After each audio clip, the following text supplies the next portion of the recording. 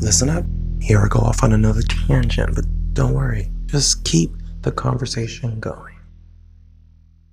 Chris Hardwick, I'm happy you got your job back. It sucks you went through all this shit. Chloe, it's very convenient 2 weeks after the fact that you waited after his career was ruined and he tried to get it back for you to come out with an apology letter saying I never meant for this to happen. I just wanted closure. Well, I hope you learned your lesson as well. That words are powerful. Statements in this day and age, in this climate, are very delicate. So be careful next time. But if you just want closure, write a letter and burn it.